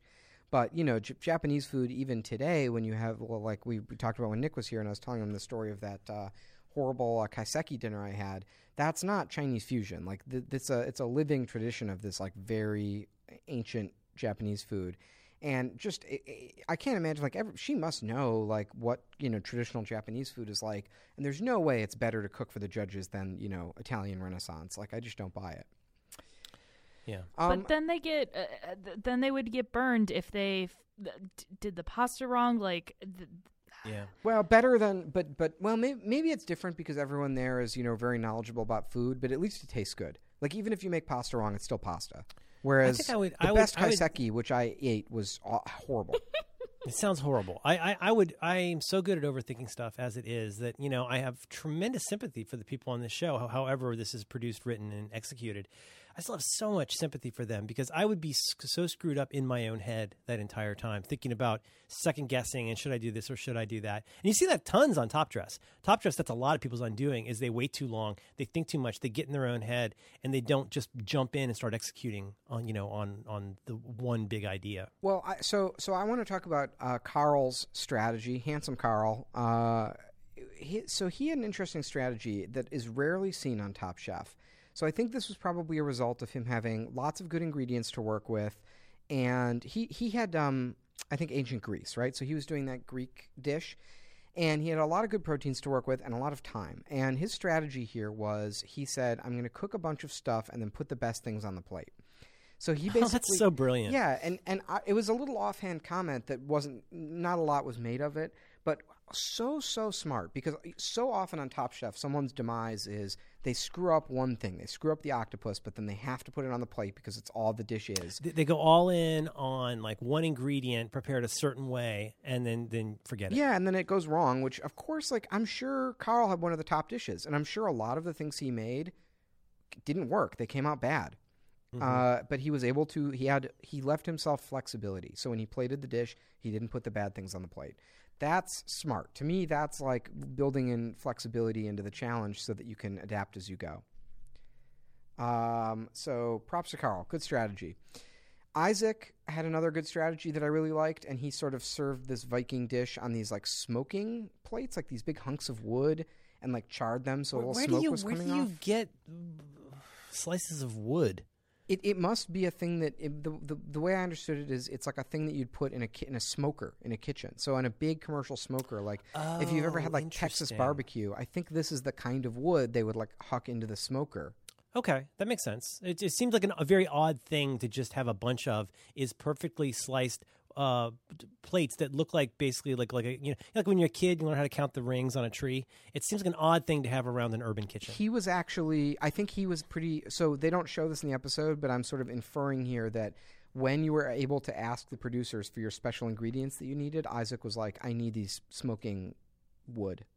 Oh, clever. Okay. Well, all of them had different dishes that seemed to coincide with sort of their era and where they were cooking from. That makes sense. I noticed one stack of plates had like a Post-it note on it. So that does make sense. Amar had his like really fancy French plates with the prints on them. Did anyone else? Yeah. Did you notice any others, Alex? Mm-hmm. Both. Karen did have like it seemed I wasn't sure, but it seemed like Carl definitely had like a Greek plate. You'd see in a Greek restaurant. Opa. We don't expect. Do you know the history of that? Do you know where that comes from? I finally looked it up because my daughter thinks it's hilarious. My big fat Greek wedding. Yeah, that's right. That's right. The ancient Greece, all the way back to my big fat. No, but supposedly, it turns out, it's one of those things like crushing the light bulb or any of those things. It's rain on your wedding day. Alanis Morissette. It's so we break a plate. That's a good thing. Now it's good luck. We broke these plates, and so you throw a plate, it breaks, and you say "opa," which is like Greek for "oops." Oh, interesting. Do you know about this? May be a Chicago thing. Do you know about Saganaki, the flaming cheese?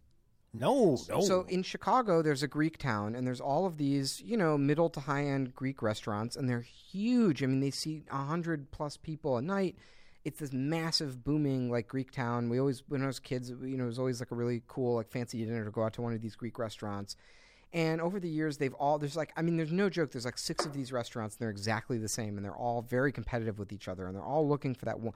They've been there for decades, and they're always looking for that one thing that differentiates this place from that place. And one of them started doing this. Let me see what kind of cheese it is. Feta, maybe. It's called Saganaki.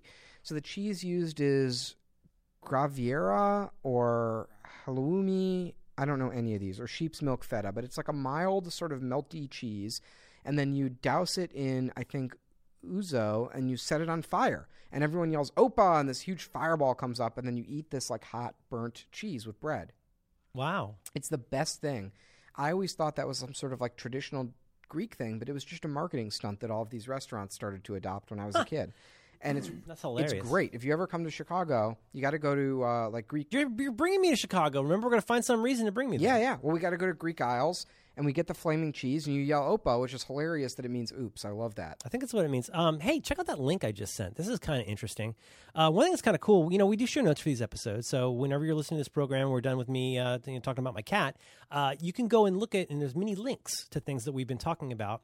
We always try to put in links to on the Bravo site to go see the official pages for that episode. We put in some recap information, factoids. One thing they started doing, I don't know if they've always done this, I've only noticed it this season, is they'll do like a gallery of what all the dishes look like from the chef test-ins.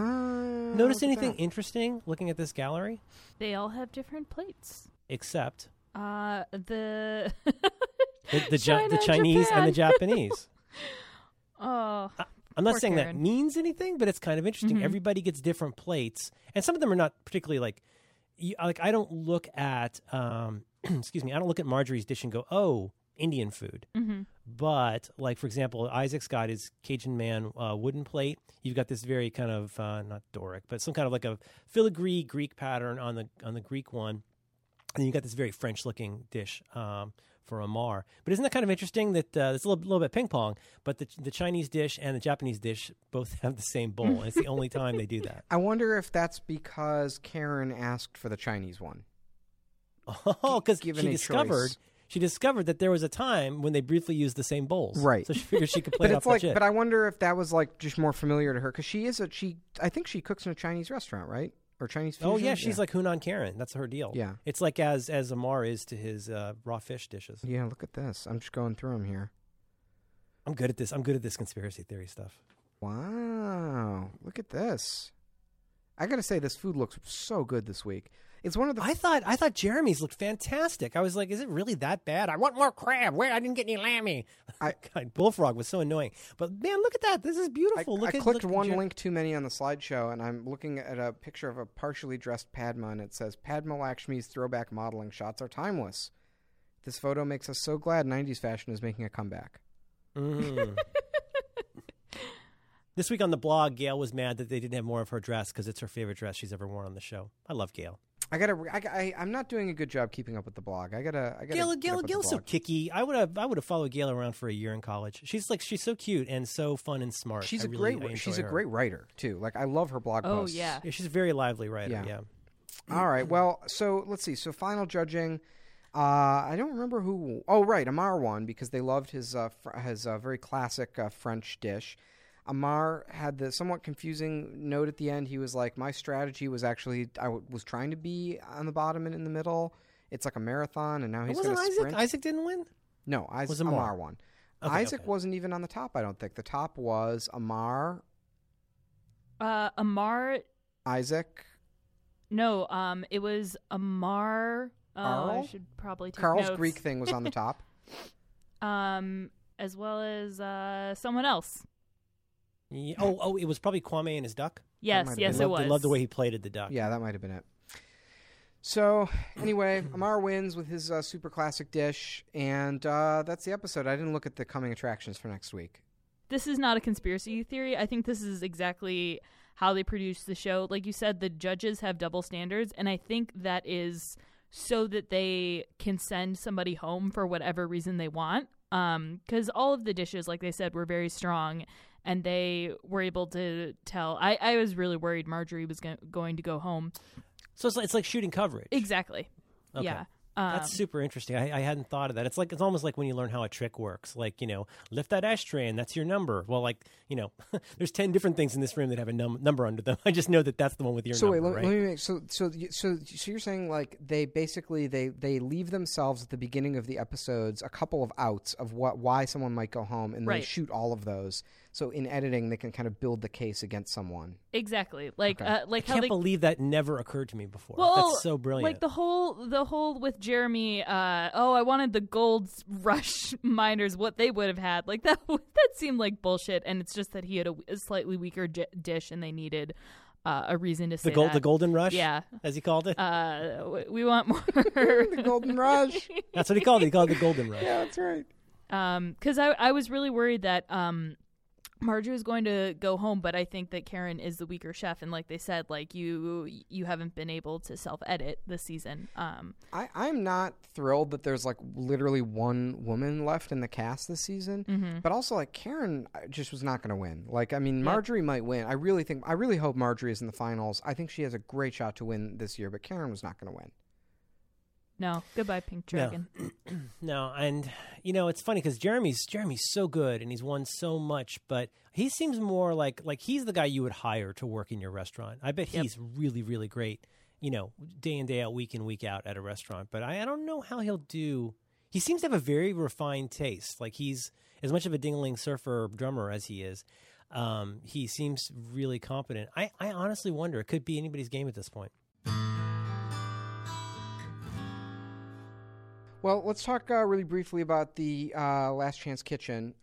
Last week, I feel like by the way, I just want to say, love the episode last week. I can't tell you how much fun I had listening to it. I should really never be on this podcast anymore. Like, you guys were so good and funny together.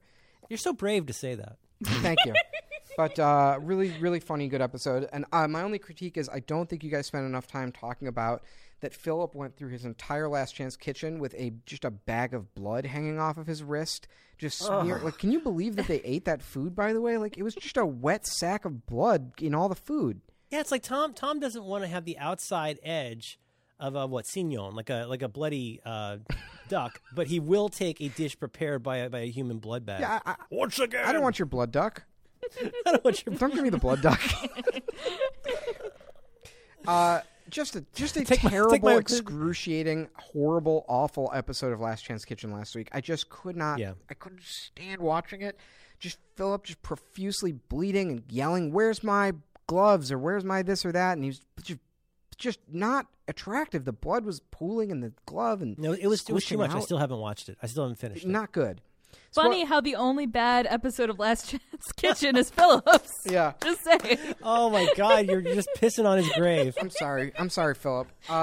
Anyway, this week's episode of Last Chance Kitchen, a pretty dumb challenge, I think. It was, I cannot remember. Yeah. It wasn't like Merlin, what you described as one of the Saw challenges. Like, what didn't really sort of have to do with how or why someone went home, but it was like I don't think, but it was it was a teppanyaki. I got a challenge. hunch. What do you think? It's not really a hunch because again, it's Japanese and Chinese, but it's kind of weird and random, and I wonder if it's a weird scheduling thing. Because did you see next week's is with Chef Yan? Oh, interesting. At a restaurant my family and I went to for the first time ever the night before we watched this. Huh. Isn't this insane? Like we went to the Chinese New Year parade downtown, and we thought let's get dinner while we're downtown. We'll go to the fancy mall and go to the nice Chinese restaurant in the mall. It's this place called not Made in China, but it's Chef Yan's, and we see like there's the Buddhas on the wall that we just saw last night. So I don't know if there's some kind of like Asian thing going on, and maybe the scheduling was weird about when they ended up having to put it in. But it seemed extreme. Didn't it seem very random? I didn't. This was in the upcoming episode thing. Oh no! I'm sorry. Let me start over. Last Chance Kitchen usually has something that is strongly associated with the episode you just saw. Right. Sometimes to a fault, to where it's super on the nose and it's, as I say, a Saw challenge. This one felt extremely random, and it seemed like weirdly random. I didn't understand why they. I didn't understand why they had the teppanyaki thing. I was trying to remember any detail about it. But you got it. It's. I always think of it as Benihana. They had to do like a Benihana show. They had to go and put on a little show and cook something, and it was cute, but it was still fun. I mean, the fun and the campering and all that and running around was fun, but the challenge itself was kind of silly. God, you know what this teppanyaki in the mall thing is reminding me of is probably the funniest story I've ever heard on any podcast, which is on John Roderick's other program with Dan Benjamin, Roadwork. Right, and he talks about opening the Westfield South Center Mall, playing the opening of the mall. That's a great story. That's a hilarious story. And then eating, I can't remember, it was like a soup restaurant. He had to play the opening of a mall, and he didn't have any... He didn't have any monitors. He's playing solo. He's singing his songs about the space shuttle crashing by himself with an acoustic guitar with no monitors. And apparently the sound for the audience is bouncing straight off of a wall with like a 1.5 second delay. It's imagine trying to sing the Star Spangled Banner at Shea Stadium for like 45 minutes. And then they're like, stretch it out. And then, but he told this whole story about and then he goes out to eat. It was some sort of restaurant at the mall, like the chili bowl or something. I don't remember that part. It was so good. I'm going to send it. I will put this in the show notes, but as soon as you're done with this program, I'll put the little time code for the Overcast in the thing. But as soon as you're done with this, go listen to Roadwork episode 3 called "I Now Declare This Mall Open." It's a terrific story. I remember. I have a very clear memory of when I listened to that in the car. I was driving to pick up Ben and Molly at the airport, and I almost crashed the car. I was laughing so I couldn't see in front of me. I was laughing. I now declare this mall open.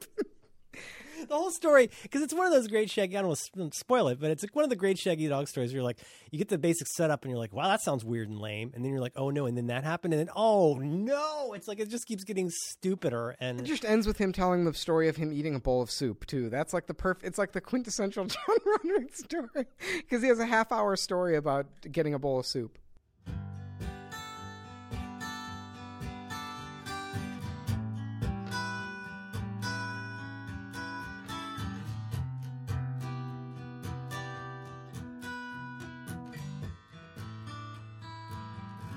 All right. Well, so we got to say, it's still,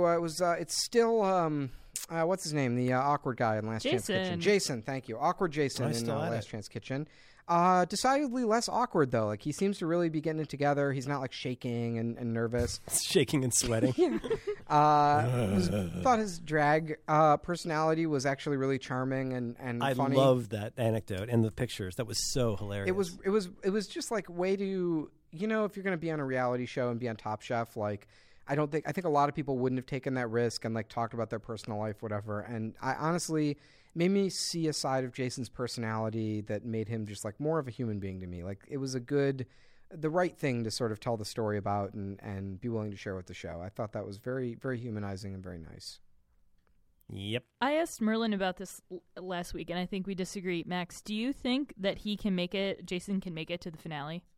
It's interesting. I heard this conversation, and I remember Merlin said it's just sort of mathematically, if you look at who's left in the competition, it's very unlikely.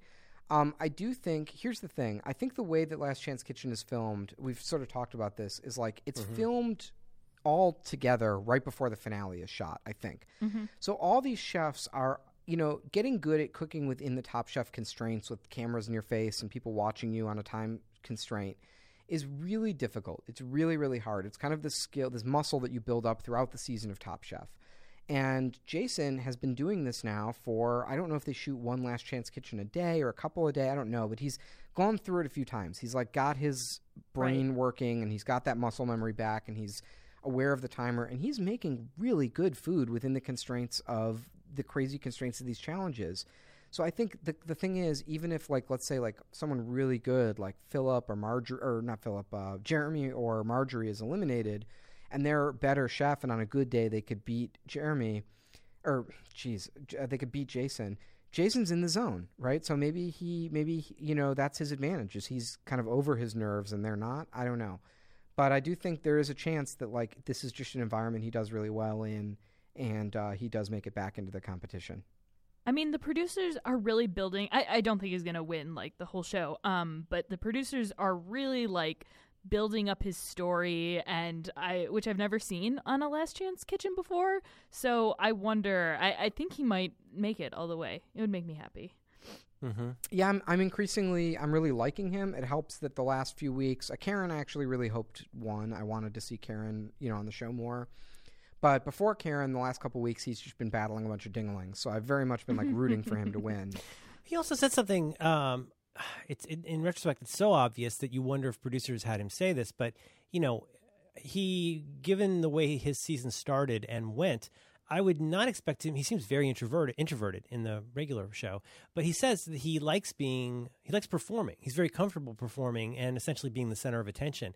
If you think about the difference between regular Top Chef and Last Chance Kitchen, that's the case. He's the home team every week. He gets to go out there and start with a certain advantage every week. And so maybe that's part of what's helping him thrive, is that he gets to be a lone wolf, not have to deal with the dude bros, and start every week with a kind of implicit advantage and the respect of his peers. Totally. And you're more aware. I think on top where reality shows get good is when people forget that they have a camera in their face, when they forget that they're on camera. When I'm shooting something, I can wait for that moment where the interview is like, oh, this person forgets that they're being recorded and they let their guard down. And I think it probably, for some people, that's when they show the best side of themselves and their more authentic side. But some people probably could use that editing and that self-editing and sort of being aware of the fact that they're on camera and speaking to an audience and having the people there cheering for you. You can't really forget it. Yeah. So a couple things. How many episodes do we have left? Let's look that up. The other thing is I feel like I saw something. I don't think this is a spoiler, but did you get that the show's going to end in Las Vegas? Yeah. What a bummer. That's so isn't that strange? They've ended in a couple domestic locations before, but instead of going to France or South America, Vegas. Well, I mean, it's weird to me. I mean, I don't have any particular affinity for California. It's kind of a garbage fire as a state. But it's the whole conceit of the season is that it's about California. Why would you not just simply end it in LA? Well, I think that's the logical road trip from California as you road trip to Vegas. Oh, right. But I think so a couple of years ago, it was the season, boy, I can't remember anyone on these seasons, but it was the season where they went to an island at the end. It was not Hawaii. Maybe the Cayman Islands. Yeah, it was they went to some island and they were cooking for the king in some shack and the fire alarm went off and it sprayed all their food. Oh, I remember that, yeah. And I think ever since then, they've been a little more restrained with going to exotic locales. Okay. And another, that was weird. Another year they went to Indonesia and someone got sick. Wasn't there one that was in it felt like some kind of wasn't that Jamaica? There was somewhere they went. It was really weird, and it seemed. Forgive my use of this. I do not mean the people. I mean just the environment. Kind of primitive, like it was in the back of somebody's kitchen at a diner. That's what. That's the one where I think that's what we're talking about. Mm-hmm. That was recent. Yeah, and it was very weird, and there was a terrible fire. What you mean by primitive is that the place I know there is good food there. They could barely get the equipment. Yeah, they had people in the back of a Greasy Spoon diner. It was just a crazy challenge. Yeah, I do vaguely remember that. That was really strange. But we're getting to the home stretch. I mean, as of this week, I think, checking the Chef Testant chart, I think our little homemade Chef Testant chart, Renee Francis, Grace and Giselle, Angelina, Wesley, Jason, Chad, Philip, Karen, never forget. So all those out, leaving us with, and there was 6. And how many people go to the finals? It's 2 now, and then the third gets added through Last Chance Kitchen? Yep. So probably only a handful of episodes left. I'm gonna miss doing this show. Well, we'll have to. We can just make it about cats. That's true. Because the internet needs to hear more about cats. And we'll just argue about whatever media you were watching at the time that you're. Oh yeah, whatever it is I'm doing wrong according to you. Yeah, that would be handy. I need another podcast where somebody does that. Now I feel like a bully. Why don't you tell John Syracuse you were watching Ender's Game? Let him. I don't tell John Syracuse anything. I know. I'm just saying, let John fight that war. I'll tell him I watched the first half. It's all right. This film is being unjustly maligned right now. Oh no, it's 2-1. It's a good movie. No, because I love the books, but the books it's a completely different story. I think you could show Ender's Game to your daughter and she would not be scarred for life. I read Ender's Game and it was way too young. Are you guys watching Star Trek, Merlin? I've seen almost 2 Star Trek episodes. Oh, because you did Random Trek podcast. Oh, yeah, right. I did Random Trek, and I've seen the one with the Tribbles, and I've seen the one with Ron Howard's brother. Ron Howard's brother, okay. Yeah, that's the one with the guy with the skinny alien face. Okay. It's the Pythagorean situation. It's the first official episode with the official crew. Oh, okay. You know what it is? Yes. It's the Corbomite maneuver? Yes, okay. I just did that from memory. That's very impressive. In your face, hot dog boy. It's very impressive. So here's the thing. I think you need to get into Star Trek: The Next Generation. It totally it totally holds up. That's gonna happen. It totally holds up. It's really good. Your daughter will love it. I was her age when I started watching Next Gen. Sure. How many lights are there? All of the lights. Good reference. Yeah, and you got the cat boy on there. You got the guy who likes cats on there. You got crab faces on there. Yeah. Huh? No, I met Crab. I met Catboy. I met him on the cruise. When he was a kid, he was on that show. And his wife is Wait a Beverly minute, Riker. you're not on the cruise. The cruise is happening right now. That's right. I wasn't invited back. Beverly Riker, that's his mom. Oh no! And then you got Wesley Crabface. You got that guy. Then you got the lady from Color Purple. She plays the title character in Purple. That's right. She's on there. She's the bartender. Her name is Gaius Balfour. I think her name is Gaius Andronicus. The other thing is, those robots, they never really had a plan. Every week the show would start and they'd say they had a plan. They never really had a plan. Wait, right. Yeah, that's a good program. Max, why don't you watch Doctor Who and then Merlin watch Star Trek? Doctor Who is bad and corny. You do not deserve Doctor Who. I'm going to go into Mr. Wonderful mode here. I forbid you from watching Doctor Who. You are not permitted to watch Doctor Who until you learn some goddamn manners. But you know what? That's a very brave decision. It's very brave of you to come out as anti-Doctor Who. Thank you. Can I just say thank you for everybody in the room? This has been a very, very brave episode. A real Cyrus Dewey Awards of an episode. Everybody gets a Dewey. If you don't release every stitch of this episode, you're dead. We really have to cut out the part where I shit on Hamilton because people will legitimately be mad at me about that. Who cares? I don't want people on the internet to be mad at me because I said you guys edit these Hamilton within an inch of their for, life. You don't even understand why we're laughing at things. You have to leave in more stupid stuff. All right. It's what people come here for. All right. Well, let's end this episode and we're going to see if this was all another layer of the dream or not. This is Top Chef, is not Top Scallops.